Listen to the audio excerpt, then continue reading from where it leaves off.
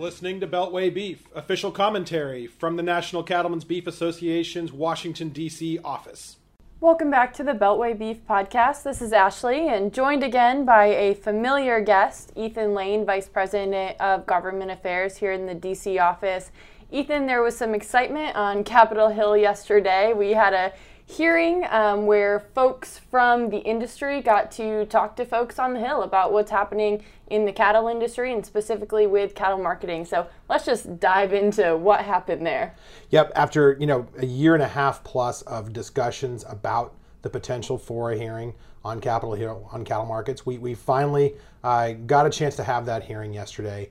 It was an interesting panel. A lot of times you see those kinds of hearings shape up as sort of, one trade association versus another, and everybody kind of lined up and reading prepared talking points.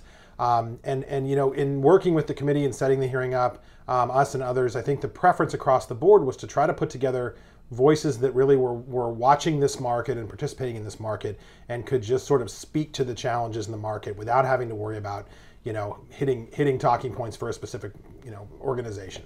And that's largely how the hearing played out. Obviously, there was one group that kind of took it a different direction, but there were a lot of different people on that panel that have been really involved in these conversations. Folks like Glenn Tonzer, Dustin Ahern from Rabobank, Justin Tupper has been with U.S. Cattlemen's Association, a really vocal voice on that sort of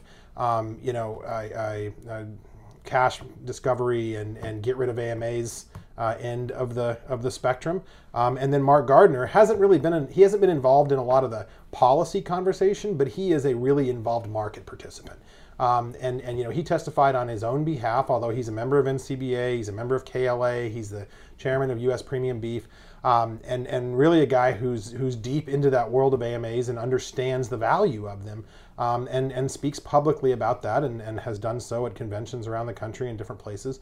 It really was a good opportunity for senators to hear all of these different perspectives that we in the industry are hearing constantly, right? Most of us can bucket these things out pretty quickly. We know where the different organizations fall and the different opinions.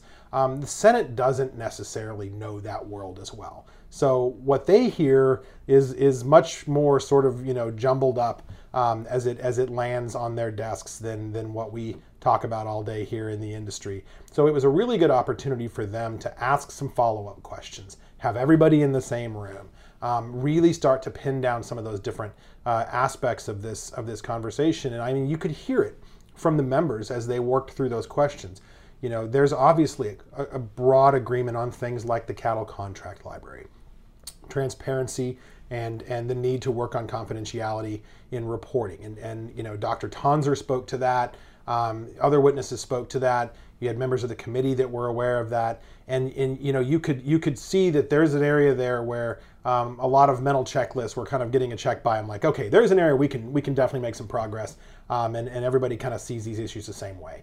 Probably not so much on the balance of AMAs versus cash in the marketplace, and that seemed to me anyway, and some others I've talked to, as not so much that there isn't some areas where we can find some middle ground, but it was troublesome that some of the folks at the hearing, a couple of the senators, not many, sort of took it down a road that we see elsewhere in ag. Think organic versus conventional, right? Where either you do business the way I do, or you're not just wrong, but you're evil. And that's the thing that we've got to be really careful with here, is not turning this into a my way or the highway type of conversation. There's no absolutes here. There are a lot of different ways to raise cattle and market them in this country, and a lot of different producers from coast to coast choose those different routes. And NCBA's challenge is to balance all those voices and find some policy that works for everybody. What we heard yesterday was a little bit of all of that.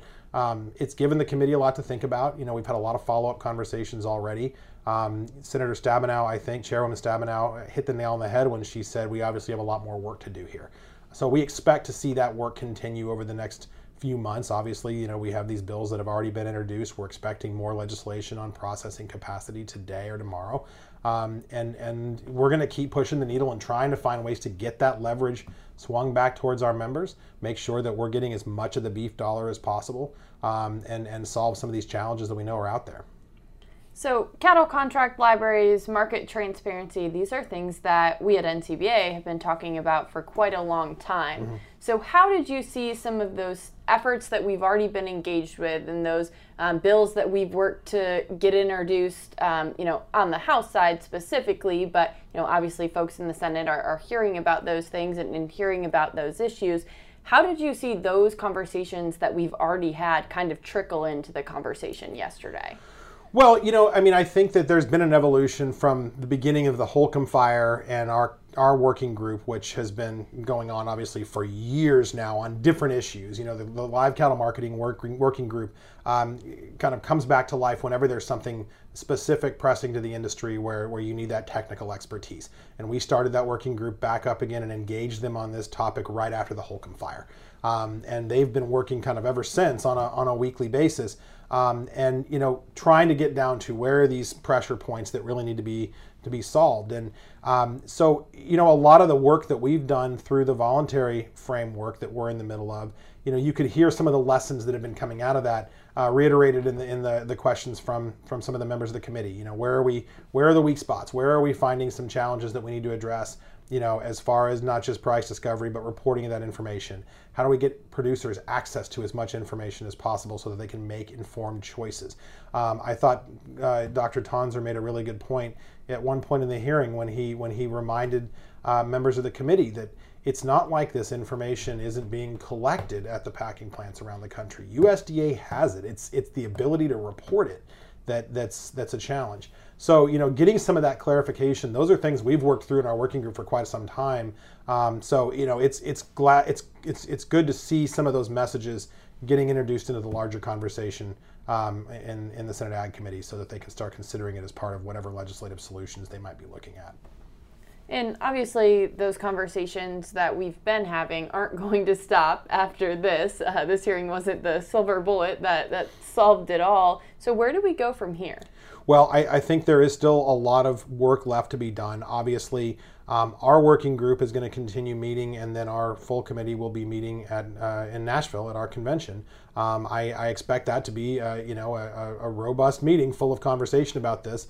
We know our second quarter is almost completed in our voluntary framework, and the negotiated trade numbers this quarter have been quite a bit higher than what we've seen in the past. Progress is being made in those areas where there's been thinner cash trade. Progress is being made in the right direction. So, that's all going to have to factor into the discussions. And I know there are a lot of affiliates that are watching that closely and have members, that are pushing them on both sides of this issue, as has been the case throughout the conversation.